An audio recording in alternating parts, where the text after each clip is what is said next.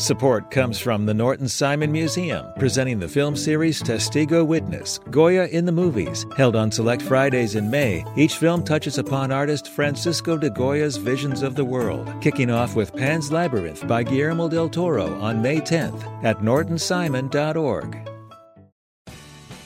You have the chance to win a Spring Super Sweeps from LAist. Donate $60 for one entry to win a brand new Lexus or $25,000 in cash. Check out all the other prizes too when you donate now at laist.com/sweeps.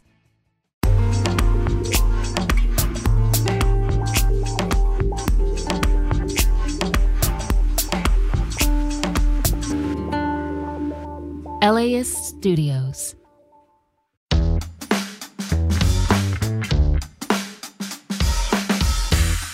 Today on the LA Report, during the pandemic, renters who could not afford to pay rent were protected against eviction, and landlords couldn't raise rents. All of that ended today.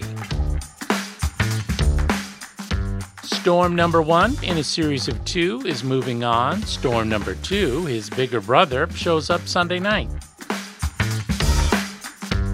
And we continue the LAist investigation into the way health clinics at the University of California and California State University tell students that abortion pills are available. Some barely mention it. It's Thursday, February 1st. I'm Nick Roman. This is the LA Report from LAist 89.3.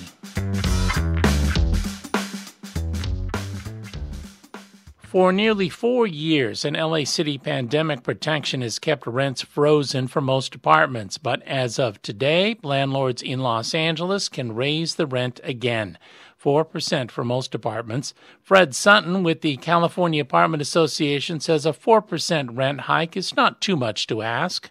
4% when there's been 4 years of no rent increases, that's 1% per year. In no world is that outrageous. It's outrageous that people are upset about it. But consider this. LAist housing reporter David Wagner says census data shows 54% of LA County tenants are already paying rents considered unaffordable by federal standards. Researchers put out a study this week breaking that down by different groups in LA. They found that more than a third of black renters are putting more than half their paycheck just toward rent. And, for people in that category, even small rent hikes could mean less money for food, healthcare, and other necessities. LAist housing reporter David Wagner. Also today, rent that went unpaid in Los Angeles during the pandemic is due. Don't pay and you risk eviction. There is a City of LA rent relief program, but applicants who haven't been approved are not protected from eviction while they wait for an answer. Rose Cerna in Highland Park is $4,000 behind on her rent.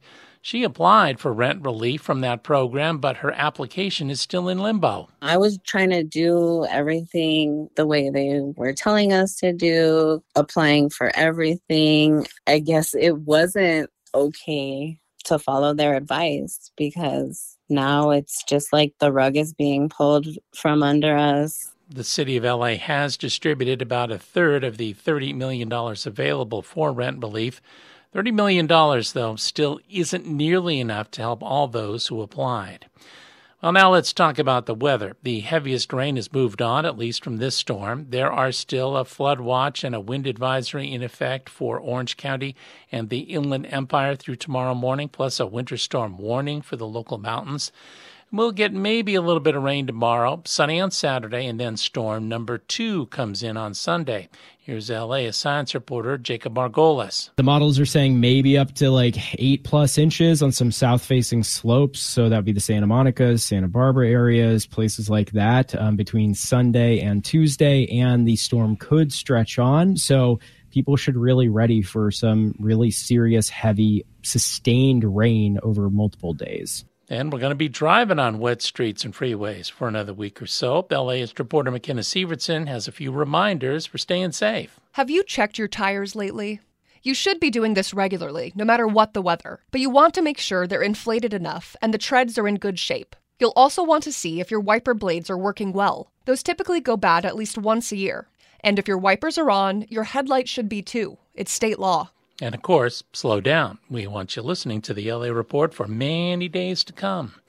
When we come back, more from a special LAist investigation into student health clinics at the University and California State University campuses and what they tell students about abortion medication. Support for LAist comes from Latino Theater Company at the Los Angeles Theater Center, presenting American Mariachi by Jose Cruz Gonzalez. It's the 1970s, and women can't be mariachis. Or can they? American Mariachi is a feel-good comedy about familia, amor, and tradición that will send your heart soaring and put a bounce in your step with a wave of vibrant, infectious live music. On stage through June 9th, tickets and information at latinotheaterco.org. Support for LAist comes from the Norton Simon Museum, presenting the film series Testigo Witness, Goya in the Movies, held on select Fridays in May. Each film touches upon Spanish artist Francisco de Goya's visions of the world, including Pan's Labyrinth by Guillermo del Toro and The Discreet Charm of the Bourgeoisie by Luis Buñuel. Screenings are at 4:30 p.m. on 4 consecutive Fridays starting May 10th. More information at nortonsimon.org. This is the LA Report. I'm Nick Roman. A state law that took effect a year ago says the University of California and the California State University have to provide medication abortions for students. An LAist investigation has found a patchwork of approaches in the way UC and Cal State campus health centers let students know that abortion pills are available. Our story from LAist higher education correspondent Adolfo Guzman Lopez. The law says that abortion pills can help students reach their educational goals. Advocates say access to that service is undermined when students don't know it's available. Cal Poly Pomona professor Shada Kafai remembers looking for the information on her campus health center website. When I went to the web page, I didn't find it. An LAist review of all UC and Cal State Student Health Center websites revealed some did not say abortion pills are available, while others did and included robust details. Cal Poly Pomona does include the information, 3 clicks from the main page. Kafai says it should be easier. When you're in a state of panic and anxiety and trauma, it's incredibly hard to navigate a web page, especially on your own. So some students may give up. Rita O'Neill is director of Cal Poly Pomona's Student Health Center. She's open to making improvements. Outreach is important, she said, and she and her staff are doing it through smaller settings like the Women's Center and other groups. We find that generally with our outreach efforts is that the more intimate, safe space that you can create, the more impact that you can have for students. Why does getting the information out matter? There appears to be a gap between student demand for medication abortions and the number of medication abortions students may be getting. I think there are many, many more that are having abortions and getting it done other places. That's Susan Flaming Yates. She's the director of the Student Health Center at Cal State Dominguez Hills. A 2018 study of UC and Cal State campuses estimated that 12 students sought medication abortion per month at Dominguez Hills. She says her center has provided just half that number in the last year. She says she plans to work with the university's deans so the information trickles down to faculty and students. It's just going to be continuing to kind of shout about what we offer and let them know that we're here. Let them know that, this is going to cost them way, way less money. $10 on this campus compared to up to $600 at some abortion clinics off campus. Medication abortion is free at some of these universities. The power to communicate to everyone on campus lies with top university officials. Paula Tavro is a public health professor at UCLA. She remembers the early months of the pandemic when universities sent all kinds of emails about COVID. Why couldn't a similar email go out every year about sexual and reproductive health services? Diana Venegas was a student at Cal State Northridge 2 years before abortion pills became available on her campus. My abortion is the reason I've surpassed all my goals and have all the opportunities I have now. Venegas said they had no support while looking for medication abortion, and Venegas' tight budget made it a stressful experience. I know that SB 24 would have eliminated so many barriers in my experience, and I really love and champion abortion as it's just an act of self-love and self-sovereignty. Venegas now volunteers for the Los Angeles Abortion Support Collective, helping people before, during, and after abortions. For LAist 89.3, I'm Adolfo Guzman Lopez.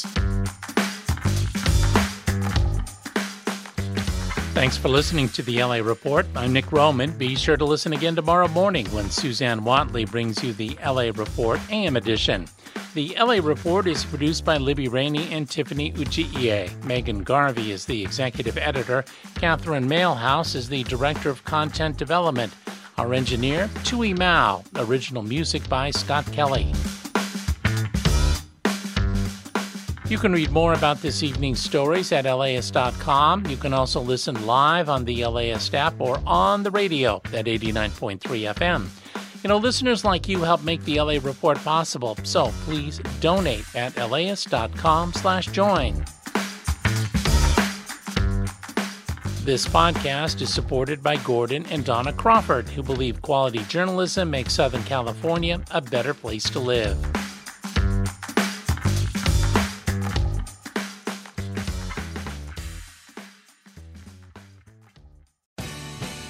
The LAist Spring Super Sweeps is happening now. You can win amazing prizes while supporting your source for local fact-based journalism. One lucky grand prize winner will get to choose a brand new Lexus or $25,000 in cash. Other prizes include an electric bike from Juice Bikes and $1,000 gas gift cards. Your donation of $60 gets you one entry to win, and the more you give, the more entries you get. Donate now at laist.com/sweeps.